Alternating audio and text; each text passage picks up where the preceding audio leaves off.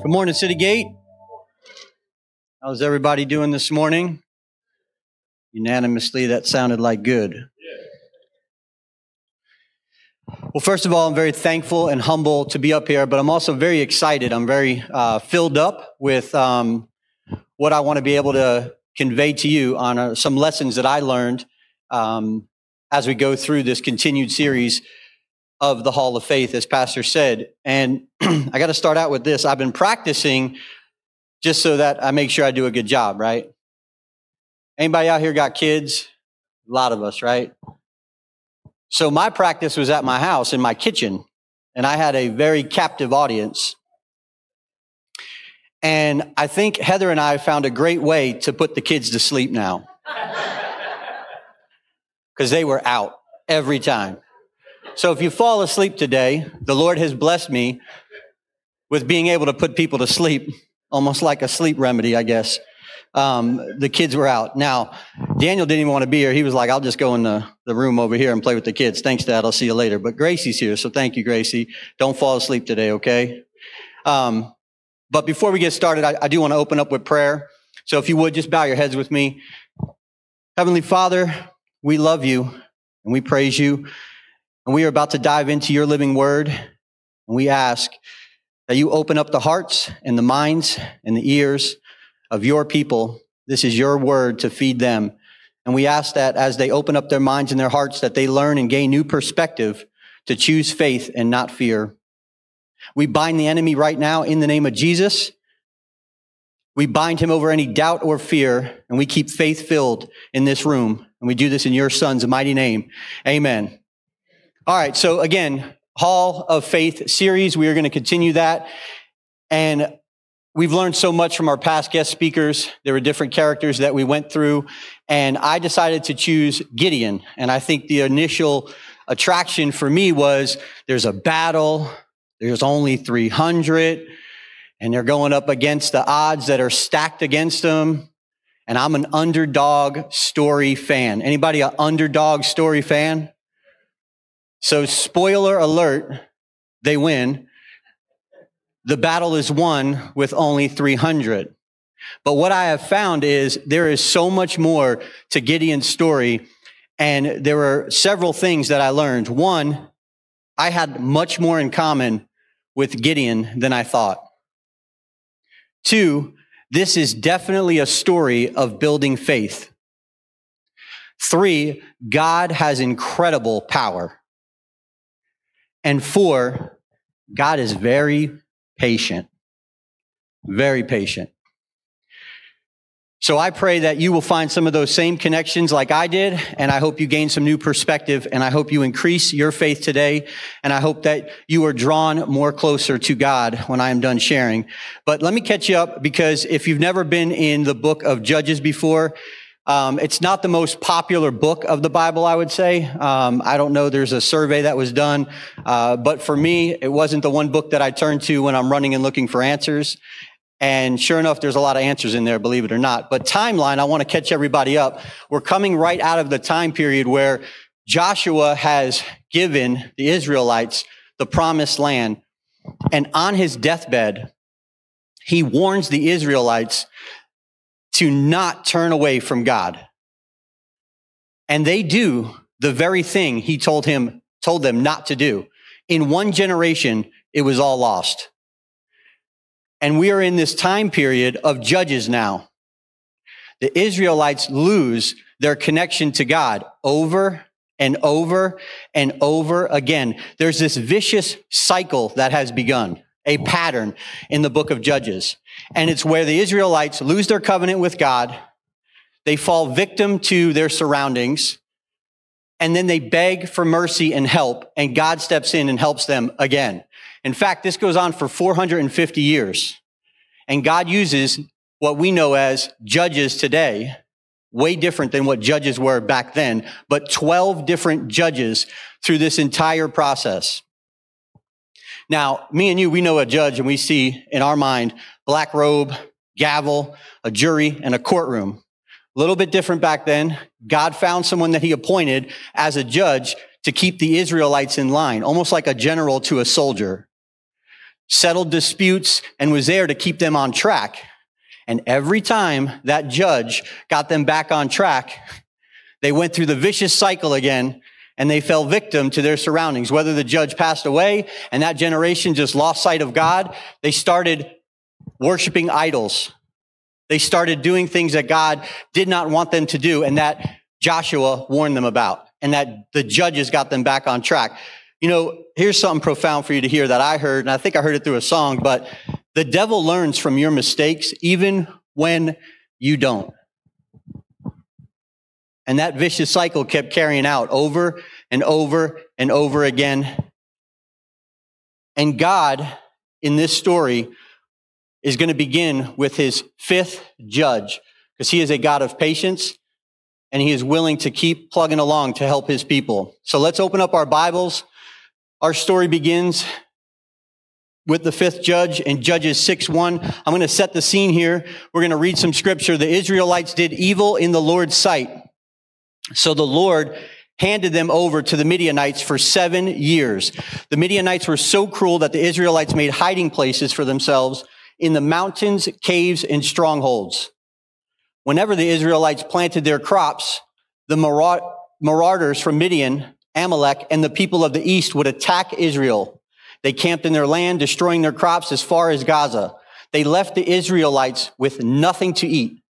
They took all their sheep, goats, cattle, and donkey. These enemy hordes, coming with their livestock and tents, were as thick as locusts, and they arrived on droves of camels too numerous to count. They stayed in the land, and they stripped it bare. So Israel was reduced to starvation. Let me tell you something. If there's people in your neighborhood that you're too scared to come out of your house, those are some bad people. These Midianites were no joke, and they were taking their food, and people that were in that land were hangry. You know what hangry is? They're hungry, they're angry, and they're scared, and they're hiding in mountains and caves. And the Midianites have no mercy, and there are tons of them. They said there's so many of them, the word says that it looked like locusts, and the way they set up shop. So what do the Israelites do? Well, they cry out for help. So here's the cycle. Lord, help. There's so many Midianites, and we just can't, I'm starving. I want to eat. So the Lord answers their call. God decides to appoint a fifth judge, and this is where we meet Gideon for the first time. So we're in Judges 6:11. Then the angel of the Lord came and sat beneath the great tree at Ophrah, which belonged to Joash of the clan of Abiezer. Gideon, son of Joash, was threshing wheat at the bottom of a winepress to hide the grain from the Midianites. All right, let me describe the scene. I've never been on a farm. I've driven past a farm. And I don't know how many farmers are in here, but I had no idea what threshing meant. And I actually found out wheat is good because it has grain in it, and threshing means that you're taking the grain from the wheat. So threshing is where you take this stalk of wheat and you beat it on the rock, and the grain falls down, and the good stuff stays. And if you're doing it right, you do it up on a hilltop back then, so the wind would blow and take the stalk away. Kind of a twofold system. Where's Gideon? He's in a wine press doing this job. So back then, a wine press is a dark place, like a basement, where the wine would be able to be an environment to ferment. And the temperature was just right. So let me ask you this. When you're that scared and you're that much of a coward, you're doing a job that is that much harder just because you have no faith and you are that fearful of what could be. See, if he was courageous, if he was full of faith, he would have did the job up on the hill where the wind was blowing like you're supposed to. But that's where we find Gideon hiding in a wine press, doing a job that he should have been doing somewhere else. But his faith was so low. And guess what? God still finds him. So there's people here today, and I'm guilty of it, where there's something I've got to do for the day, but I took the long route to get there. I did not face the fear that I should have overcome that day because I chose not to partner with God and have the faith. I did not find my faith, and I did it the hard way. Anybody can relate to that? Well, God still will find you just like he found Gideon. And in Judges 6:12 through 13, God comes on the scene. The angel of the Lord appeared to him and said, "Mighty hero, the Lord is with you." All right, let's stop for just 1 second. Gideon, let's go back to the way he's feeling. Deserted, alone, scared, fearful, abandoned. God's not with him. And God shows up on the scene and says, and calls him what? Mighty hero. All right. You look up the word mighty, you look up hero. In your mind, you look it up and you think hero, facing the enemy when danger arrives, conquering, winning, victorious, courageous. This is the total opposite of what he is feeling. Why? Because God sees you the way you don't see yourself. See, God, he sees the best in you, and God sees you in his image. God sees everyone here as a warrior. He was already renaming and reclaiming his child by calling him mighty hero, right there on the spot. The second thing he said was, God is with you. So he basically introduced himself. I'm here. Now, how does Gideon react? Gideon reacts, he's got no faith, and he replies like this in scripture. It says, "Sir, if the Lord is with us, why has all this happened to us? And where are all the miracles our ancestors told us about? Didn't they say the Lord brought us up out of Egypt, but now the Lord has abandoned us and handed us over to these Midianites?" See, look, the way I see it is Gideon's sitting there going, okay, you're God and I'm a warrior, a mighty hero? No. Listen, you got this twisted. Look around here for a minute. I don't know if you saw these Midianites, but we're hangry. In fact, they're everywhere and we are not winning. And I'm in this wine press bashing wheat on a rock to get the grain out where I should be up there. I'm a hero? No, I'm no hero. So Gideon does not believe. But God's reply, Judges 6:14, the Lord turned to him and said, "Go with strength that you have and rescue Israel from the Midianites." And he follows up by saying, "I am sending you." See, God wasn't going to have it. God basically said to him, listen, I understand maybe in my mind, and he didn't even really pay attention to it, that you might think you're not able to do what I'm telling you to do because you don't feel like you're strong enough. So he tells him right away, just go with the strength you have. Go with what you have. Because when you partner with God and he's with you, that's a whole different strength. That's a whole different level of what you're capable of doing. So he immediately identifies with him by saying, fine, if that's the only strength you have, go ahead and do that. I'm going to be with you. But the key there is that God was telling him to take action, because faith without works is, that's right. Now, Gideon still replies and says what? The famous word we all say to God. You ever do this one? It's on the other side of us. But, right? But Lord, how can I rescue Israel? My clan is the weakest in the whole tribe of Manasseh, and I am the least of my entire family. He's basically saying here, look, you're talking about me again. You're not realizing where I come from. I'm in the poorest neighborhood, and of my family, I am the weakest link. When we do family fun activities and we're playing kickball, they don't even pick me. I'm the weakest link, God. Do you understand who you're talking to? That's what he's trying to tell God right there. And God responds, and he says, I will be with you, and you will destroy the Midianites as if you were fighting against one man. He reminds them again, you're not listening, son. I will be with you. And you don't know my power, but I don't care who's out there. I'll make it so the whole game shifts. This battle that you see that is too hard for you, I'm going to turn it into as if you were fighting just one man. That's some serious power. He's reminding Gideon who he is and what he can do. And he's telling him, yes, it's me. But you know what? Gideon is still not buying it. He's not. If you look at Judges 6:17, Gideon replies again and says, all right, look, if you are truly going to help me, show me a sign. Prove to me that this is really the Lord speaking to me.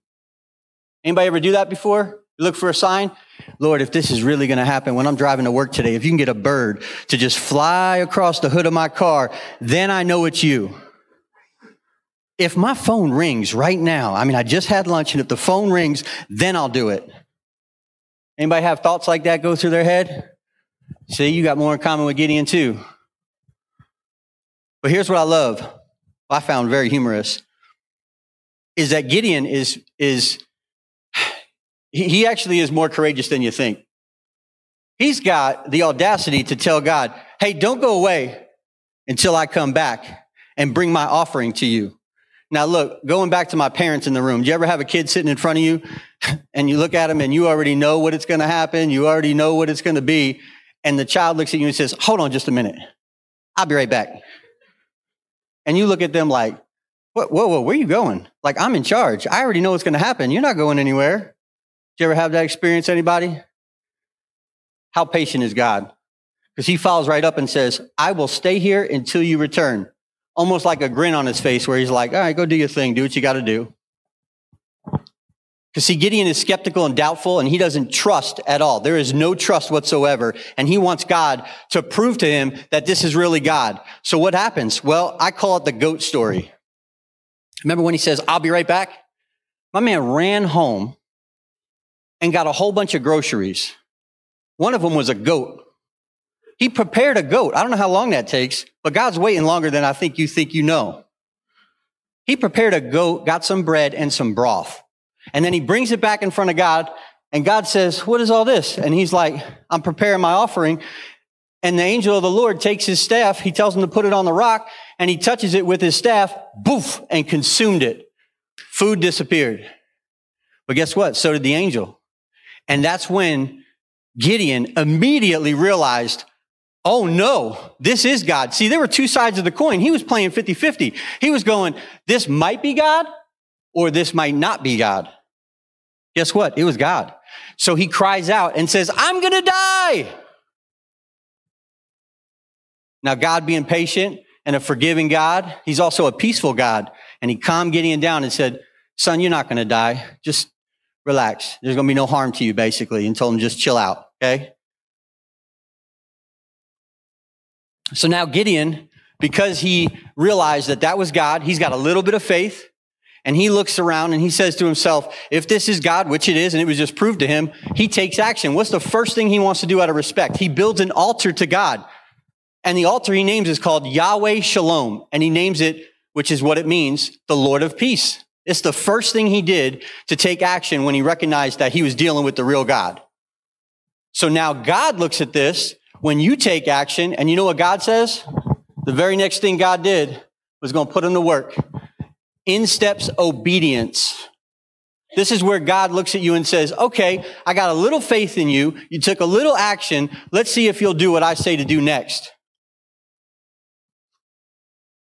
So God introduces obedience. Now, this is a very high bar for me, okay? But the next segment of this story is where God basically asked Gideon to do this task and see if he's obedient. Now, let's go into the task real quickly. I'm just going to recap. I'm not going to read the scripture just for time's sake. But God asked him to go down, get his father's second bull, and pull down your father's altar to the god of Baal.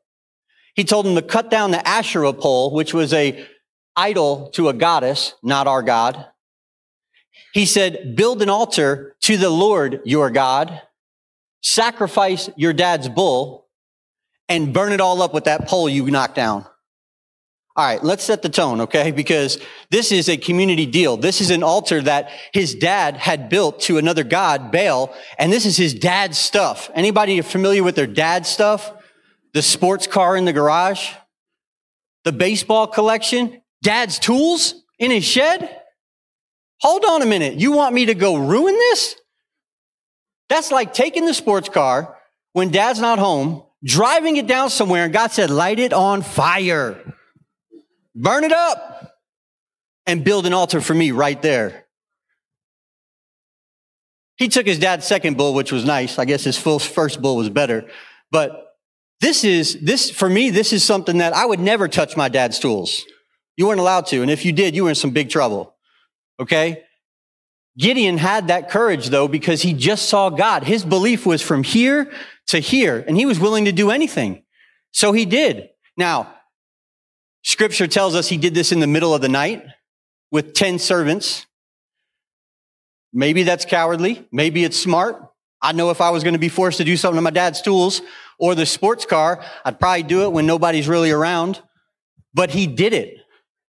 And so what it did for him was it proved to God that God was willing to then continue to work with him. That he was proving to God that, look, I'll be obedient no matter what the task is. And God is preparing him for what is to come. So he had trust now, a little bit of belief, action, and he started sprinkling in some obedience, right? So what happens the next morning when all of this is burned up and the altar's there? All the people of the tribe are like, who did this? Word gets out. Gideon did it. And the tribe's like, hey, is Gideon home? We need to kill him. They want blood because they were all worshiping these idols. And what Gideon did was, an enormous task and was so brave. And they're just thinking, this guy doesn't know. We got to kill him. He can't do this. Here's what's cool with God's plan is that the father was home. And I don't even think he's mad at him. He just realizes he's got to save his son's own skin. And he says to him, hey, listen, this isn't your deal to fight in your battle. Let the God of Baal defend himself. And right there, Gideon's name changed. He's about to get kicked for kickball again, maybe even in the first round. His whole identity just changed just because he was obedient. He went from the weakest link in his family to now he is renamed. And actually named him Jerubbaal. Let Baal deal with him. I'm not sure what that really means, but I do know he had a new identity. So he's pumped up. He's walking around, I know for sure, pumped up with belief ever since he made these actions happen. And he's at a very high level of belief. So God prepares the army. God basically, if you go to scripture, clothes Gideon with power to recruit an army. And he recruits an army. He blows the ram's horn. All the other tribes get communicated to, and 32,000 men show up. 32,000 men show up to back Gideon for him to lead them into a battle against the Midianites. But you know what comes back now that you've done that? You got 32,000 men that you're responsible for. And mental ping pong starts to come in. Anybody ever had mental ping pong? See, now you've built your faith a little bit. You took the action, and what comes seeking in is that fear and that doubt. The devil just starts whispering. He starts telling you, this ain't real. Or in his case, I'm sure the whispers were, you got all these people down here, and now you're in charge. What's going to happen if this doesn't work? There's a lot of dads and moms out here. They got family. All their kids are counting on them. You better win. So what does Gideon do? Judges 6:36, he replies and asks God, hey, listen, if you're truly going to rescue Israel as you promised with me, prove it to me this way. I will put a wool fleece on the threshing floor tonight, and if the fleece is wet with dew in the morning, but the ground is dry, then I'm going to know you're going to help me rescue Israel as you promised. Now, look, I don't know nothing about no lambskin or threshing floor. I do know about a car in the driveway. And if you ask God to keep your car dry but have the ground wet in the morning with dew, that's a serious miracle. So guess what? God is patient and comes through, and he does this miracle. Okay? He keeps the ground dry, and he makes the lambskin wet with dew. But he's still doubtful. Because again, the devil comes right back in, even though he's seen another miracle. And the devil comes in and says, that was coincidence. That happens. That could happen. Scientifically, that can happen. That's not a big deal. That was special lambskin. Did you put out the right lambskin? There's the mental ping pong, and there's the doubt. So what does Gideon ask? This is great. 6:39, Judges. Then Gideon said to God, hey, please don't be angry with me, but let me make one more request. Let me use the fleece for one more test. This time, let the fleece be dry while the ground is wet with dew. That night, God did as Gideon asked. The fleece was dry in the morning, but the ground was covered with dew. Man, he is so patient. Can you imagine? Oh, you need another test? You want me to flip this? You want vice versa now? Really? Wow. Okay.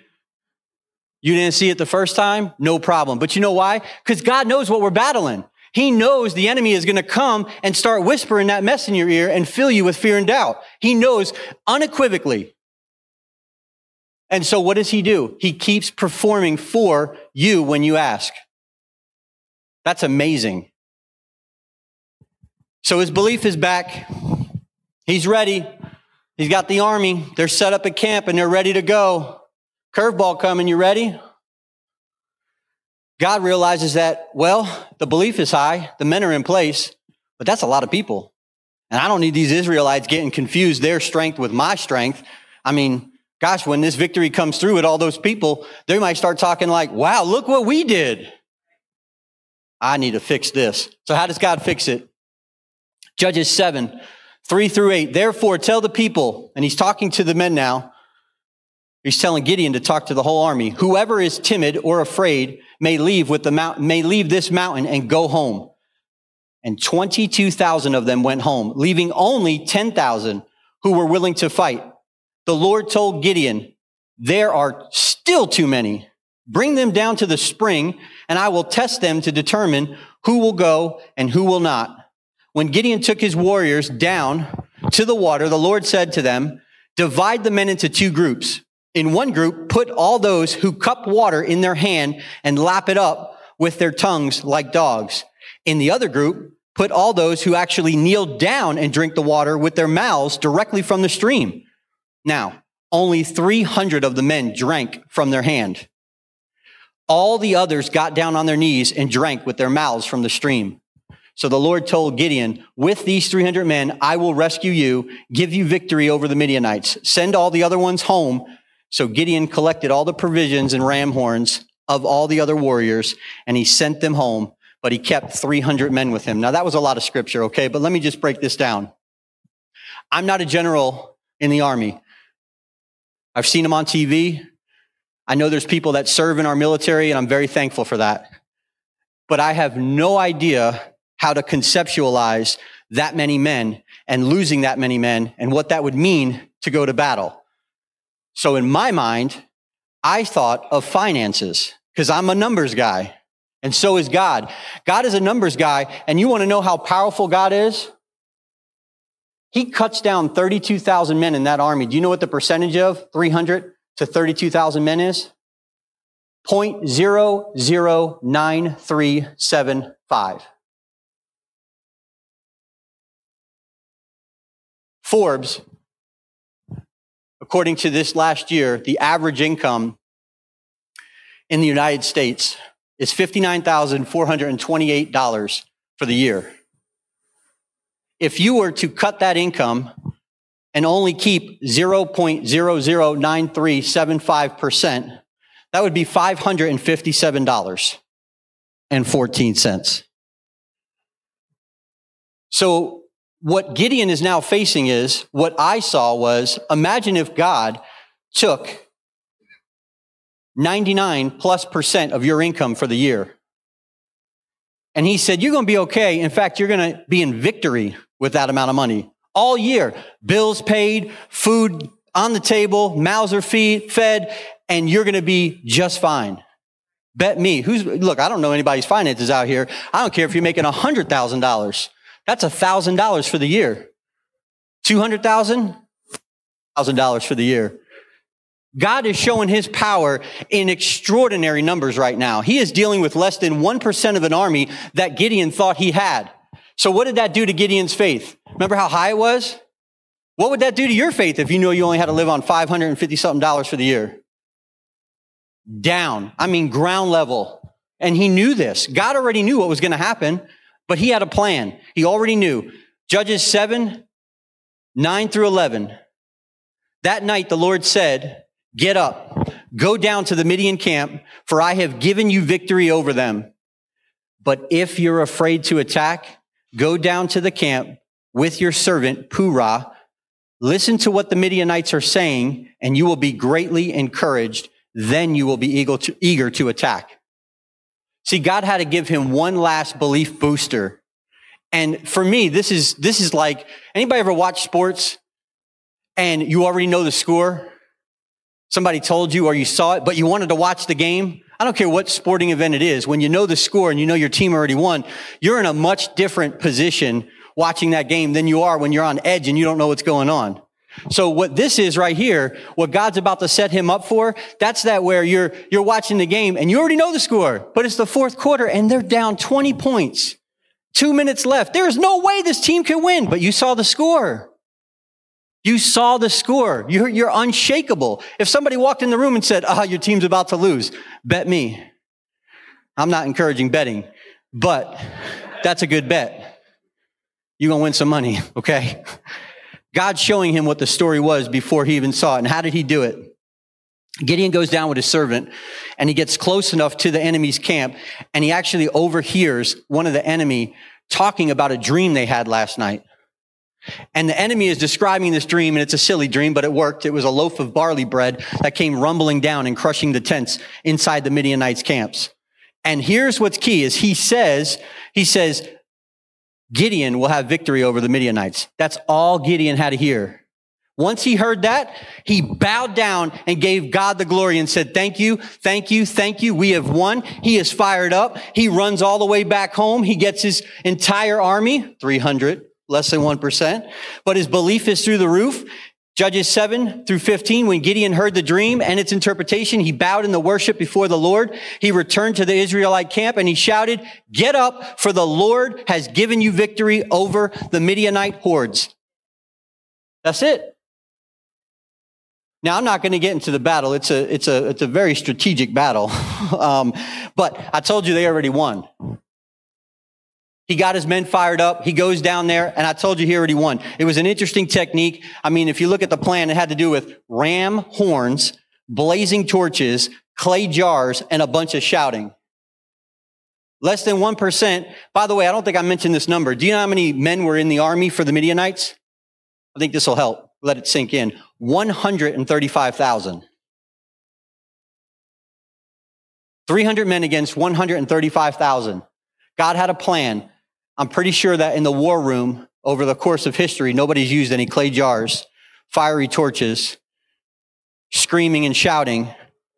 But you know what? God's got a plan at the right time, at the right place. And God actually made that battle happen, and it was all because of him, right? So he gets all the glory in that. And that battle was won, not on technique, not on numbers, but on God's power.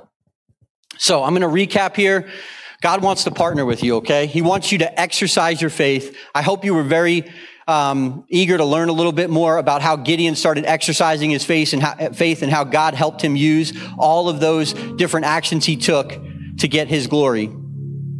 And before we close today, I want to prove to you that everything you just heard in the story, you're already doing. I want everybody to stand up real quick for those of you that can.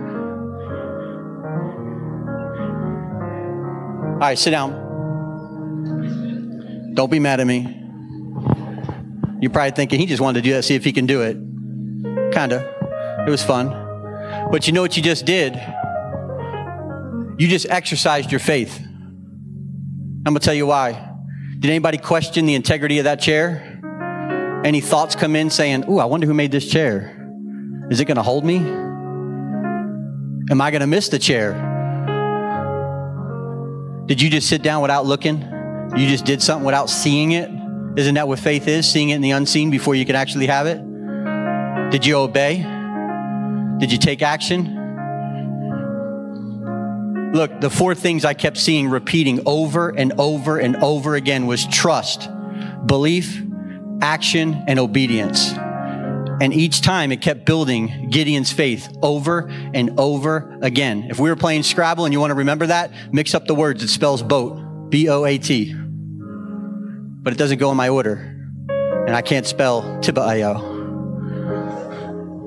But the first thing I recognized was he started with trust. All of us have our own battles to fight here. All of us have gone through a roller coaster ride of life.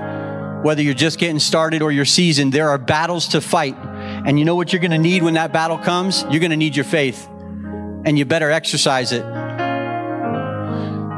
You've got two choices, and that's faith over fear. And if you meditate on the devil's lies, you are choosing fear. You don't even know you're operating in it, but you are. Those whispers that you act on or don't act on, those whispers that come from the enemy, that's fear. Don't meditate on that. Choose faith. Meditate on God's promises. Meditate on those and take action. That's faith. That's how you operate in God. That's how you can partner with God, when you start exercising that faith and start choosing that over fear. Listen, I love this analogy. I want you to picture a body lifter with all the muscles. Kind of looks like me. Does not look like me. I'm talking about the real deal. The one that's got all the bumps, wins all the trophies. And I want you to picture 500 pounds of weight right here. Could you get up out of that chair and come lift it? How about the body lifter? Do you believe he could or she could? They prepared every day for a number of days with their obedience to lift that amount of weight. Whatever the battle is that you're facing, however heavy it may be, your faith is what will activate God's power. And when you partner with him and your faith is built up, you'll be that body lifter and you can lift the weight and get through the battle. You can claim that victory because of God and because of the faith when you act. I hope you were able to see that with the story of Gideon. I believe before I go, there are 3 groups of people in this room. I believe there are people that may not have any faith or do not know faith. If you're listening online, I believe there might be even someone out there that doesn't have faith right now. That's one group. I believe there's another group that maybe used to have faith and they lost it. And you want to know how to get it back. But I know there are people in this room. I know the people in this room that already have faith and you want to know how to keep it. There's your recipe. Gideon just gave it to us. It starts with trust. That will build your belief. Then you need to take action, and then you need to be obedient to that action.